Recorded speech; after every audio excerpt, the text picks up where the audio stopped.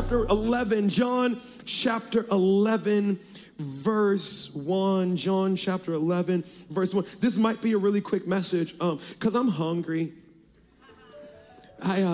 You may not have known that the fast started today, so you have breakfast. No worries. You can start tomorrow and you can fast to the 30th. I'm joking.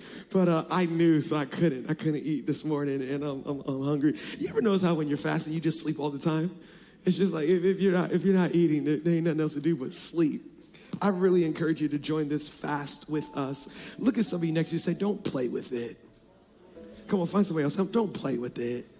I don't want to hear none of this foolishness about I'm fasting from Netflix faster. I'm only going to watch Hulu. I don't want to hear that garbage. Come on, take that somewhere else. So I don't want to hear none of this social media fast. I'm fasting from social media. If you fast from social media for 21 days, do that and fast from food. Come on now. I'm doing a 6 to 6 fast, which means I'm only drinking water from 6 a.m. to 6 p.m. That's called a Jewish fast. That's what I'm doing. So if you see me at Roof Chris at 7:30 at night, just keep walking. Why are you there? Don't judge me. Pastor, I thought you were fasting. Well, you're here too, so why we even have this conversation? I'm doing 6 to 6. Maybe you've never fasted before in your life. Pastor, that's a lot. Okay, start here. Maybe just say, I'm not going to eat meat for 21 days. Boy, if that ain't a sacrifice, I don't know what is. That's like purgatory. What in the world? Someone's like, Pastor, I'm vegan. That's what I've been doing my whole life. Oh, I'm sorry. But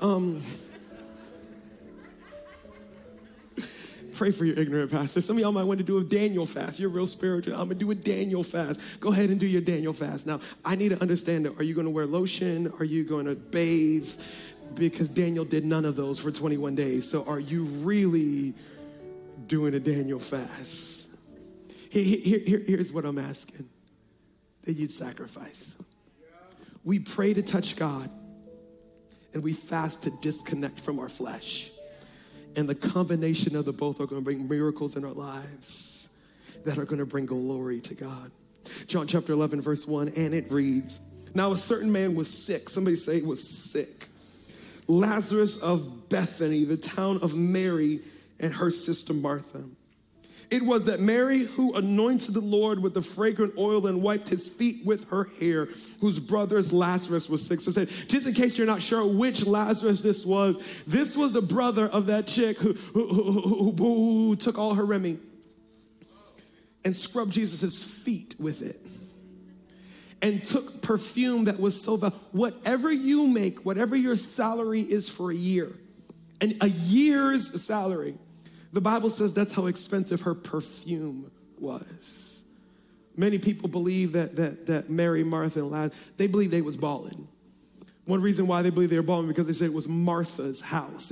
It's uncommon at that time for a woman to own a house, and if she owned a house, she was balling. Another reason why they believe that they were balling is because when Jesus was in their house teaching, there was enough room in the house for all of his disciples and so many people from this city to sit at the feet of Jesus. These people were most likely very affluent. And it says that as that Mary's brother died, therefore the sisters sent to him saying, Lord, behold, he whom you love is sick. I love the guilt trip. Did you catch that? Like, Jesus, you love Lazarus. You got to heal him. I mean, I can see if you didn't love him, like, maybe whatever, but you love this guy. He's sick. When Jesus heard that, he said, this sickness is not unto death. What he said? He ain't going to die. He said, this sickness is not unto death, but for the glory of God, that the Son of God may be glorified through it. Father God, we're grateful that you are here, that you're opening heaven over this place right now, God, in every room that we're gathered as we're watching online. God, speak to us, transform us, one step closer to who you have us to be. In the matchless name of Jesus, we pray.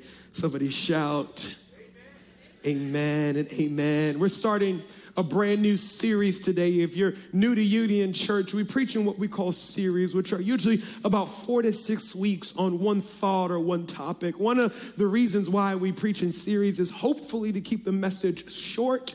I always have more to say than can fit in one weekend. So they say, hey, Pastor, why don't you just break it up over a couple of weeks? And then the other thing is we're not just preaching just for entertainment or good idea, but we actually want to get the word grounded in us that it can produce something in our lives.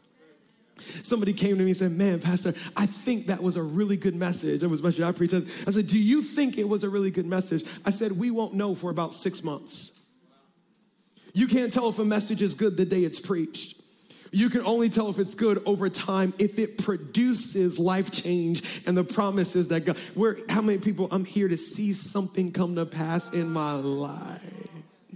So over the next 4 weeks, we're going to be unpacking this thought, this idea of fine print. The name of the series is Fine Print, and we're going to be unpacking God's word. How do I read the Bible?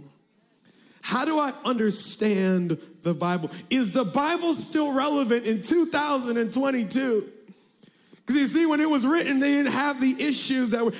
How do I trust that the Bible is accurate? I mean, there were 40 different authors, and there's all these different books that they left out. Can I really base my life on that? Here's a whole series. Yes, trust it. But I'll make it a little deeper than that, and I'll break it down over these next 4 weeks. It is going to be amazing. But here's my whole goal from this series.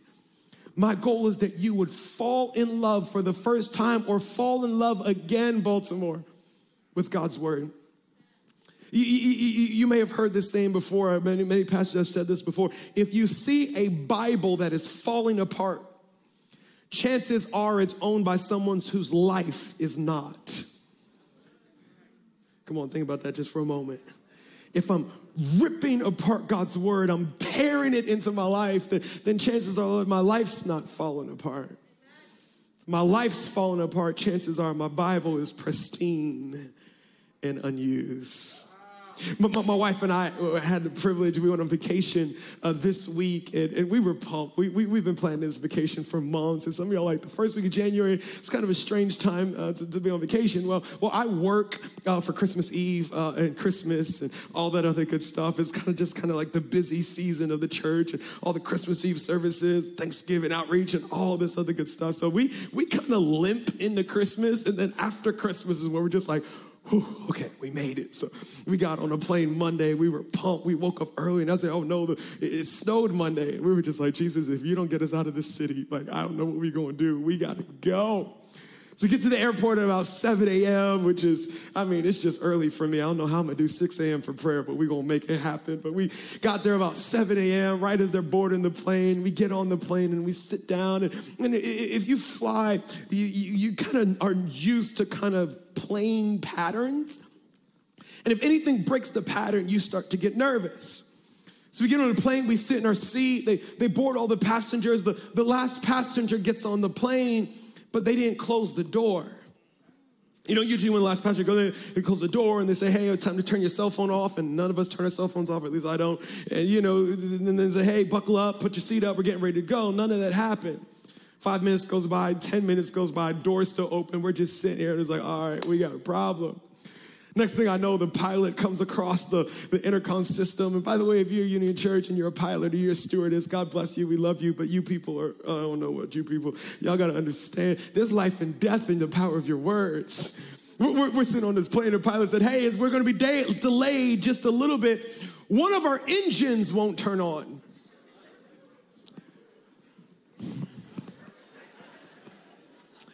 I said, say what now? And then this joker had the nerve to say, don't worry, somebody's coming to give us a jump.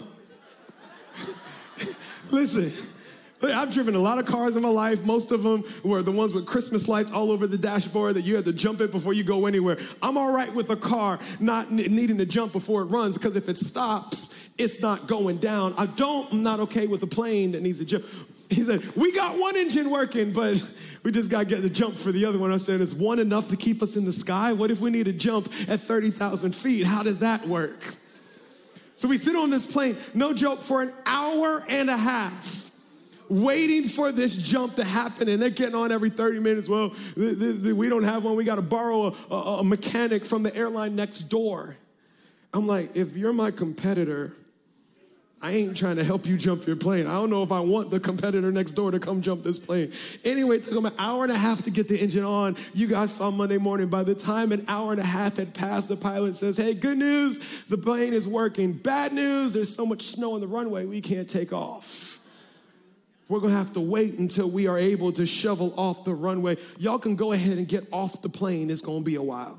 Listen, when they get you off the plane after you've been on the plane, you might as well go home. You ain't going nowhere. It's a done deal. So we get off the plane, we're sitting in the little gate area, and 3 hours goes by, and they send you little stupid text messages about your flight has been 30 minutes delayed. It's been 30 minutes delayed. 9 different. Why don't you just tell me the final delay instead of every 30 minutes harassing me? So we're sitting there at the gate, and after about 2 or 3 hours, my wife says, I got to go to the bathroom, and she gets up and she leaves. She leaves, 15 minutes goes by, 30 minutes go by, 45 minutes go by. She didn't come back. And I'm like, if this is not the worst Monday, I'm talking about 2022 is the year of purpose. 2022 is the year been we are misery. I'm stuck in the airplane, and my plane's not taking off. I just lost my wife. I don't know what's going on. I call her. I say, hey, babe, where are you? She said, oh, I'm in the executive lounge. I said, you're where? I'm eating soup and crackers in the executive lounge. Like, so when were you gonna call me? Apparently on our plane ticket, on the fine print on the bottom of the ticket, it says this ticket comes with access to a lounge that not everybody has access to. Because I preach a lot, I travel a lot, and I get plane tickets and I don't even look at them. Just take it, swipe it, get on a plane, sit down, take me where I need to go. I don't read the fine print because I have no need for the fine print.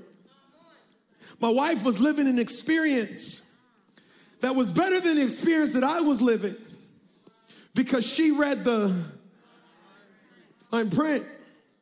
Oh, he's finally preaching. I was wondering where this was going, but I'm sitting at a level of misery that I did not have to sit at.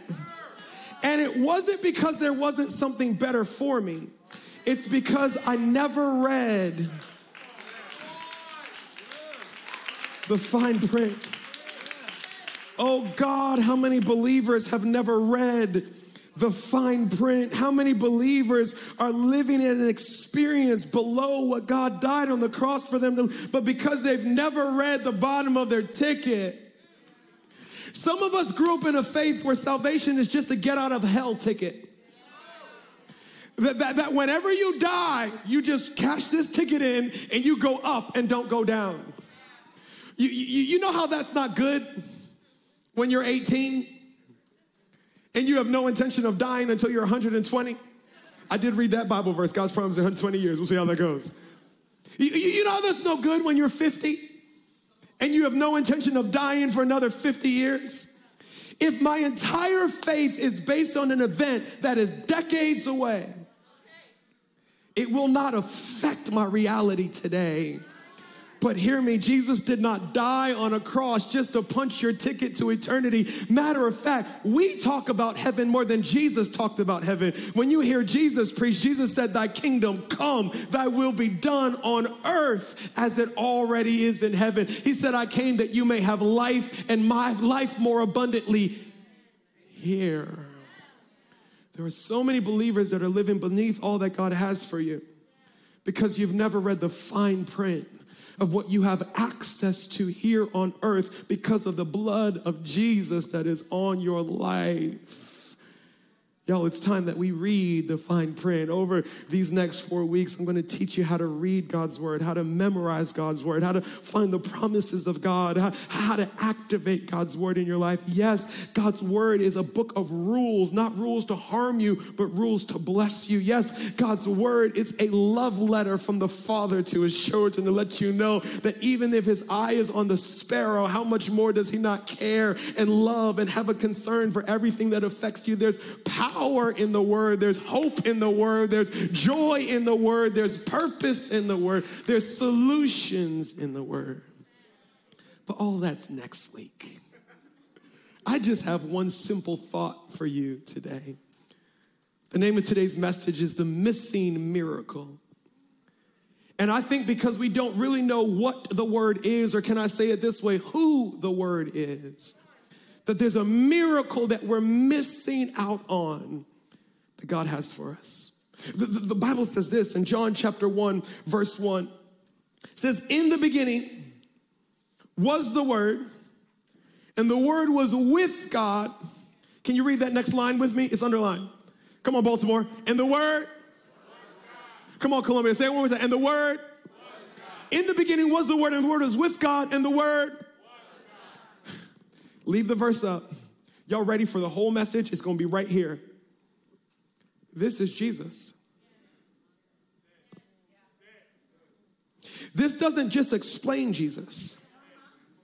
This doesn't just reveal Jesus. This doesn't just tell us how Jesus wants us to live. This is Jesus. Whoa, Pastor, that's a really bold statement. That's kind of crazy. I don't even know, like, where'd you get that from? The Bible. It says, in the beginning was this, and this was with God, and this was God. And then it goes on to say, he, who's he? The Word. He was in the beginning with God. Watch this. All things were made through him, and without him, nothing was made that was made. Watch this. Everything you see came from this. Everything that was created come from this. Everything that we experience that is of God comes from this. In him was life, and the life was the light of man, and the light shines in the darkness, and the darkness it did not comprehend it. Here's the whole message. This is not a good idea. This is not a history book. This is not theology. This is Jesus. And because we don't quite have the revelation that this is Jesus, we're living our lives missing the fact that everything that Jesus can do, this can do. So let me just give you some message. Next time you read the Bible, every time you see the word Jesus, instead of saying Jesus, say the word. Pastor, I don't know if that's biblical. John 1:1 said he is the word. So everything that Jesus did, the word did. And everything the word did, matter of fact, let's try it together. Come on. Let's read John 11 again. Verse 3. We just read it earlier. Therefore, the sisters, Mary and Martha, remember Lazarus was dying. The sisters sent to, watch this, the word. The sisters sent to the word saying, Word, behold, he whom, watch this, the word loves is sick. And when the word heard that, the word said, this sickness is not unto death, but for the glory of God, that the word may be glorified through it. They didn't just call Jesus, they called the word. And when the word showed up, the word said, I love Lazarus, and I'm declaring that this situation will not end in death. Everything that Jesus can do, the word can do. How would you act if Jesus was in the room right now? Can't tell you how I would act. First off, I would not be on this platform preaching. I'd be sitting down right there with you. I'd hang Jesus the mic, and I'd say what you got to say. I got nothing to say when you're in this room. By the way, you didn't show up today to hear from me because he is in the room. And I have nothing to say that he doesn't want to say. We're all here saying, Jesus, speak to us. But can you imagine if Jesus was on earth and you were facing a crisis in your life? Maybe you had a loved one that was sick. Maybe there was a crisis in your marriage or a crisis in your relationship or a crisis in your... Do you understand how you would move heaven and earth to get to Jesus? I mean, people quit jobs and empty out retirement accounts just because they find that there's a cure for something that they have that they said that there was. I will go to any country that has found the solution to my problem. Can you imagine if Jesus was on earth? You know, we read stuff from scripture like the one with the issue of blood that fought through an entire crowd just to grab the head of his garment. And it sounds outrageous until you have an issue. And my baby girl Zoe, if she's sick, I will fight anybody. Literally, pray for your pastor because he needs more Jesus. To see my baby girl healed. We would fight to get to Jesus. And Jesus is saying, you have me. But you're not fighting to get to me. Well, why am I not fighting? Well, first of all, I didn't know this was Jesus. And now that I know this is Jesus, Pastor, I'm not gonna lie, it's a little hard for me to wrap my mind around it. I'm with you. I'm not saying you're wrong. But if I need something from Jesus, I just ask him. How do I get this? Like, it's not going to talk back. Why not? There's words.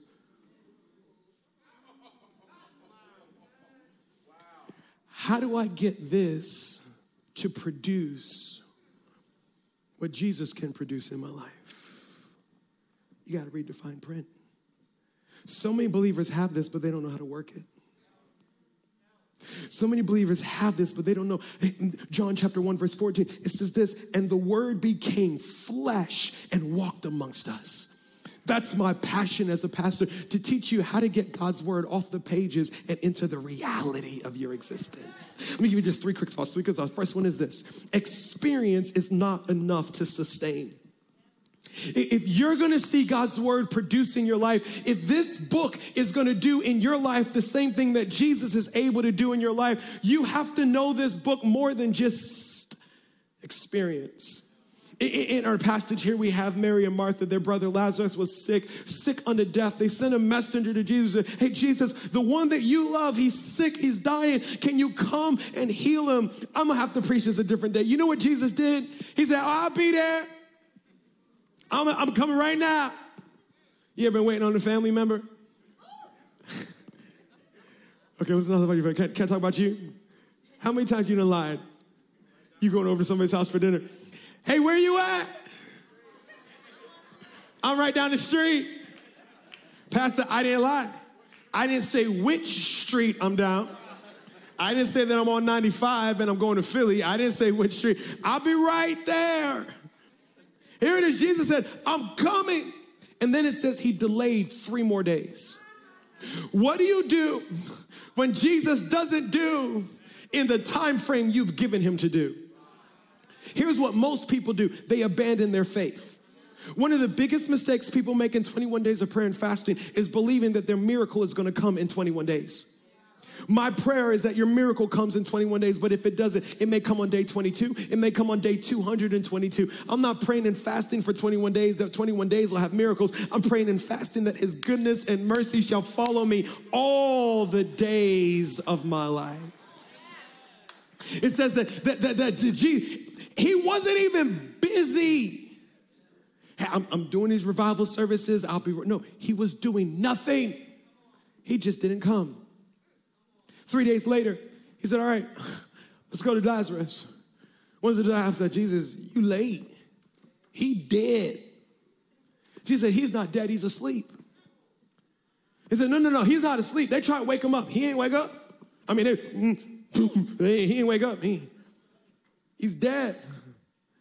Jesus said, did I not say this is not going to end in death? 3 days later, he gets there. I could just imagine the conversation going on in Martha's house. Have you ever been to somebody's house when they're grieving? Man, it's awkward. Because you want to take away their pain, but you can't.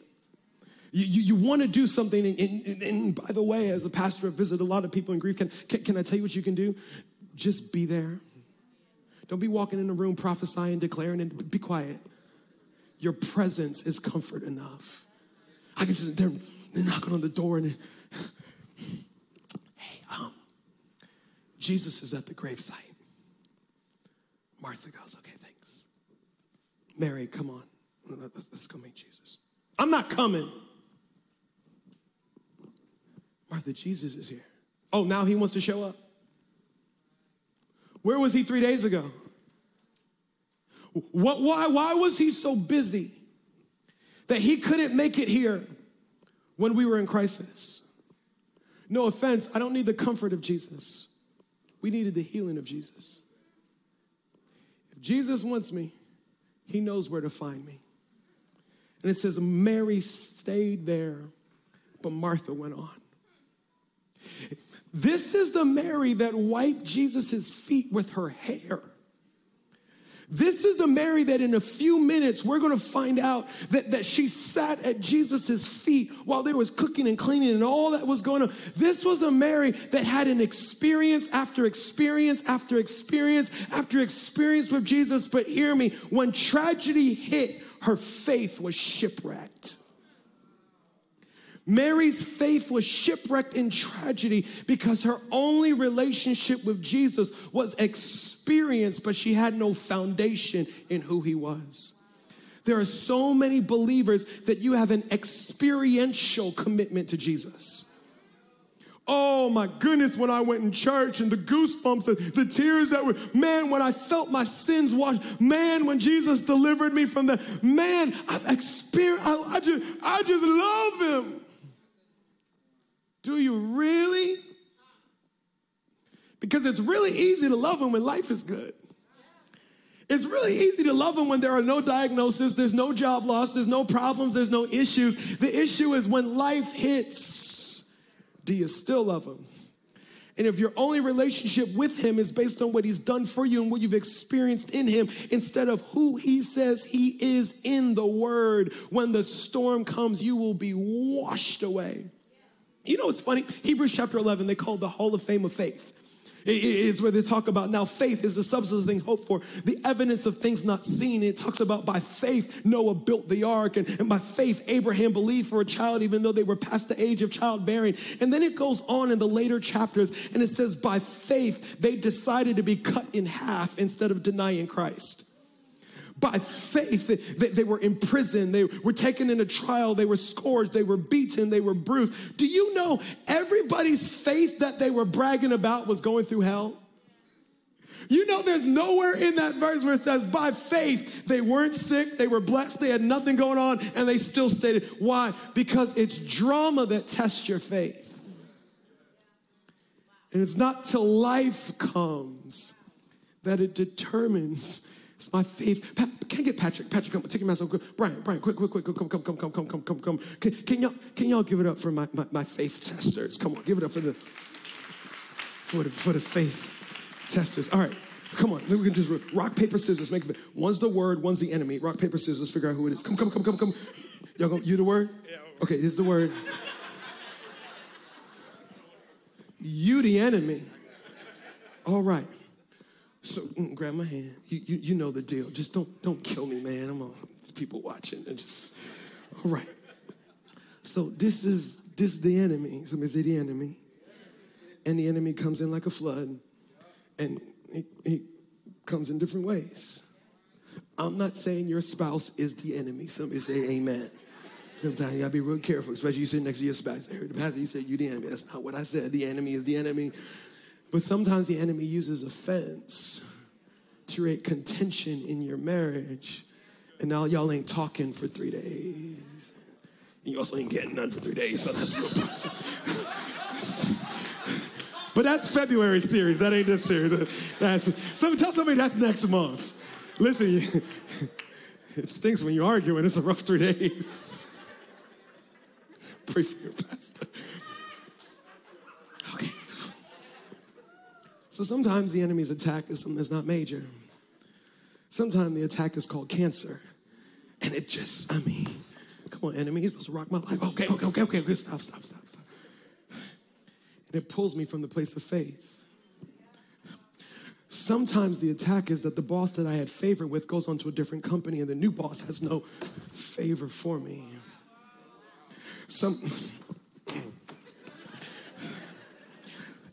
You killing this illustration right now. Some people's Christian walk looks like this. I'm just waiting for the next attack from the enemy, and I'm bracing myself from it because I don't have enough word in me to anchor me. But when I'm anchored by the word and cancer comes, it don't move me too much because by his stripes I have been healed. And when my boss leaves and the new person doesn't have favor for me, it doesn't move me too much because if God be for me, who can be against me? And if the enemy comes in like a flood, I'm not washed away because the word will raise up a standard against me. God's word is an anchor to my life. It's the foundation that I'm built on. And so many of us, we have an emotional encounter with God, but no anchoring in the word. Sit down. You know what an emotion is? An emotion is a response to a thought. You didn't just get sad. You had a thought first, and then you responded with sadness. The thought is like a nanosecond, so sometimes you miss that thought. And if you don't have the word in you, here's what happens when you have the word.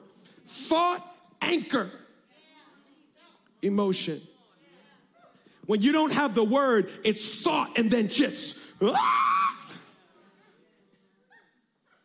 So your walk with Christ has been up and down and up and down. Woo! Boy, when I'm high, I'm high. Oh, but when I'm low, I'm really low. No. I need you. Anchor. If you don't know God's word, here's what the Bible says. Isaiah chapter 59, verse 19. So shall the fear of the name of the Lord from the rest, and his glory from the rising of the sun. When the enemy comes in like a flood, the Spirit of the Lord will lift up standard against him. If I had time to preach this, I would tell you, it's the Holy Spirit who reminds you of the word inside of you. But if there's no word inside of you, he has nothing to remind you. Can I? All my Pentecostal folks, I promise you, I scream in tongues just as much as you do. I'm as Pentecostal as they come. You're gonna love me. We're gonna be all right. But can I take a step? The Holy Ghost is not enough. Because the Holy Ghost came to reveal Jesus. He came to reveal the word. And if there's no word in us, there's nothing to reveal.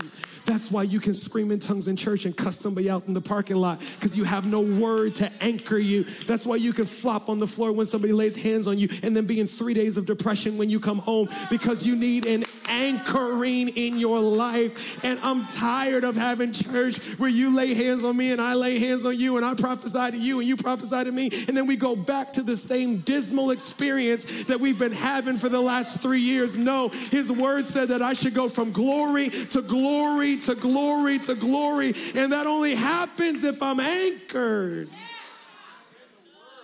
If I'm anchored in the word, second thought is this: write this down. Help us, Lord. The world must come alive. The word must come alive. I love this passage. Y'all know I love God's word. I really love God's word. But I love God's word because you see Bible and you see crazy in the same story. This is a family. Mary, Martha, Lazarus, all siblings.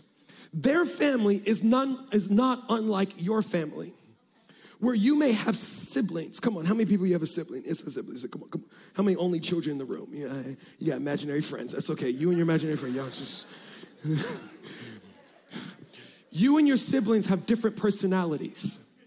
Because you have different personalities, you see life differently. Because you see life differently, you experience faith differently. And what one sibling struggles with is another sibling's strength. And what one sibling has a strength in is another. You see this in Mary and Martha. Mary was the emotional one. Come on, I'm gonna build you up emotional folks. Just wait a minute. Where's my emo folks at? You cry watching Disney movies. Come on, be proud of it. Ain't nothing wrong with it. Come on, wave at me. Come on. I just get emotional. You know, they got the little commercials about the dogs, and I give them money, and just come on, wave your hand like you just don't care. Don't be ashamed of it. Come on, that's my emotional folks. I got nothing to do with you people. I don't know nothing about how you live life, but God bless you. You listen. Ain't no joy like a person who's emotional has joy. Also ain't no sorrow like a person who's emotional. Here's a strength when you're emotional. It's easier for you to experience and surrender to the Holy Spirit. Because you're already in touch with your emotions. It's not that hard to connect with the Holy Spirit. It is a little hard to get you anchored in the Word. Well, where's my folks that you're not emotional? You just easy like Sunday morning. I'm one of them people. My wife was married to me for 7 years before she saw me cry. She's just like, are there tears in there anywhere? What is wrong with you? I'm like, I saved my tears for a good reason. Hey, come on, where's my, I was about to say serial killers, but that's not a good phrase. Where's my folks? You just even. You just not a lot moves. Come on, wave it like you just don't care. Come on. By the way, us unemotional folks, we look down on you emotional folks. We when you crying because you're tired is flat, we don't respect you. We're just like, what are you doing? That was Martha. So because Martha wasn't the emotional one, she was able to be anchored in the midst of tragedy. We all have that person in the family. They're the one who plans the funeral. Everybody else trying to jump in the casket. They're just like, okay, how much this going to cost? And okay, we'll do it here. And they're the ones that you call to see where Thanksgiving dinner is. That's Martha.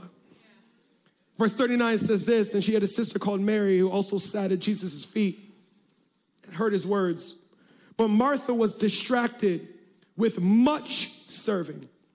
And she approached, remember how we read the word now? She approached the word and said, word, somebody say, do you not care? Do you not care that my sister has left me to serve alone? Therefore, tell her to help me. Watch this. Mary, somebody say emotional. She didn't have an anchor in who God was. And when she went through tragedy, her assumption was God doesn't care. Here's Martha, somebody say not emotional. But because she was not emotional, she had also not had a radical experience with God. And when she was overwhelmed, which a lot of us who are not emotional become overwhelmed, because emotional people, they just tap out and they get the rest that they need while we just keep on going. Her assumption was, God, don't you care that I'm overwhelmed? Emotional or not, because they didn't have a balanced perspective of who Jesus was, their assumption all was the same thing. He doesn't care. Watch this. If I'm anchored in God's word, but I have not had a radical experience with God, his word becomes overbearing rules that I can never live up to. It becomes legalism, and it becomes a burden, and it becomes a weight and a stress. Some of you are like, Pastor, I'm not excited about the word because the only thing the word is going to do is tell me how I'm not measuring up, and all I got to do this different. You know why? Because you haven't had an encounter with Jesus. Because when you've had an encounter with Jesus, you realize this is not a book of rules that I'll never live up to. This is a letter that's going to teach me about the one that I love. And the more that I know about this, the more I'm going to experience him. I already said the Holy Spirit by himself is not enough. Can I get in trouble now? The word by itself is not enough. Now you're just preaching blasphemy. Then how come we have professors of theology at all of these secular universities who know this word more than you do, but do not believe in Jesus? Because unless the word is revealed through the Holy Spirit, here's Romans chapter 10, verse 14 says this, how shall they call on him if they have not believed? And how shall they believe in him whom they have not heard? And how shall they hear without a preacher? Somebody say, I'm the preacher. Come on, somebody say, I'm the preacher. Leave the verse up. I got to get you to say you're the preacher, because when you see preacher, you think I'm the preacher. But I don't work at your law firm. I can't preach there. I don't live in your house. I can't preach there. I don't play on your high school basketball team. You're the preacher in your environment. And it says, and how shall they preach unless they are? I'm sending y'all. Oh, I'm going to preach how to have a great life, but I'm going to preach on how to go and be a preacher. It says, how beautiful are the feet of those who preach the gospel of peace, who bring glad tidings of good things. Why? Because if people don't hear God's word through your experience, it'll forever be blinded to them.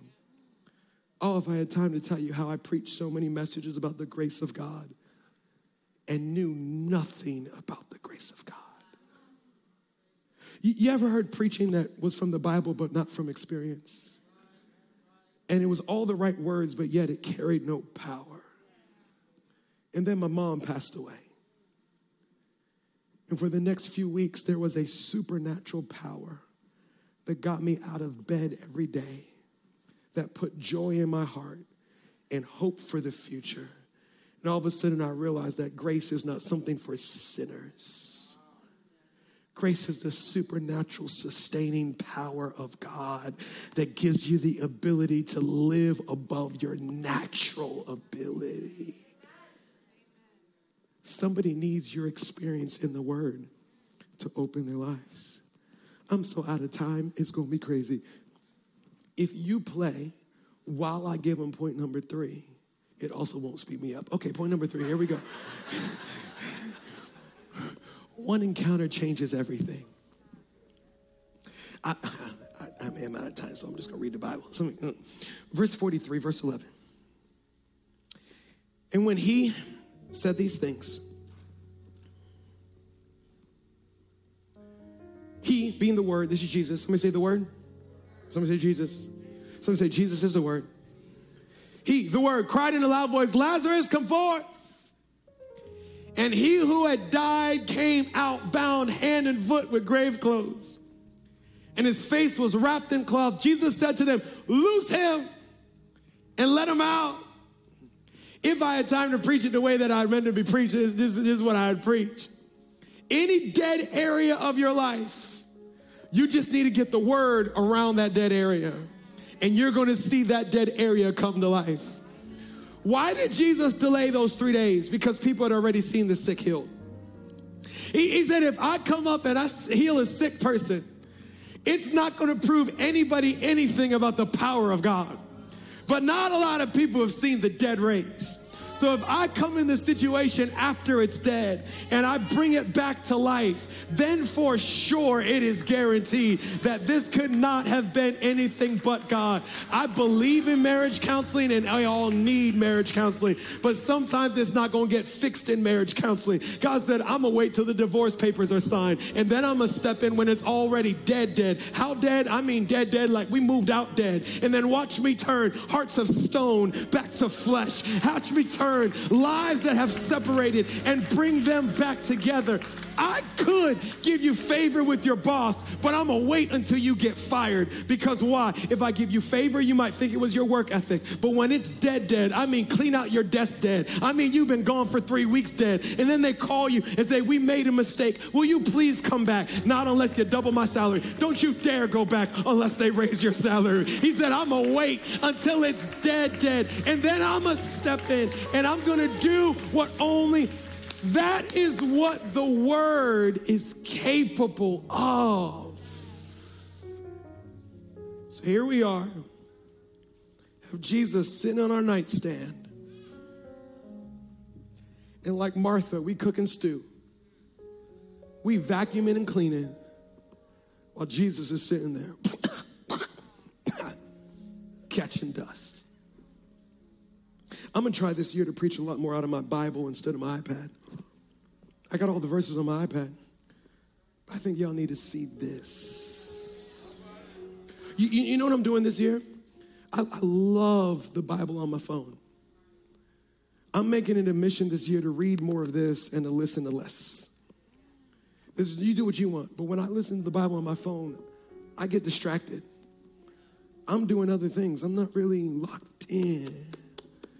God says this can produce something in your life. We are already late, so can I finish the message? All right, can y'all give me the last verse? I'm going to read it and pray. Pastor, I know how to get Jesus to produce. I don't know how to get the word to produce in my life. Here's what it said.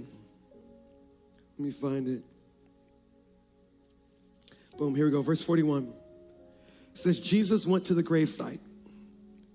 Said, they took the stone away from that place where the dead man was lying.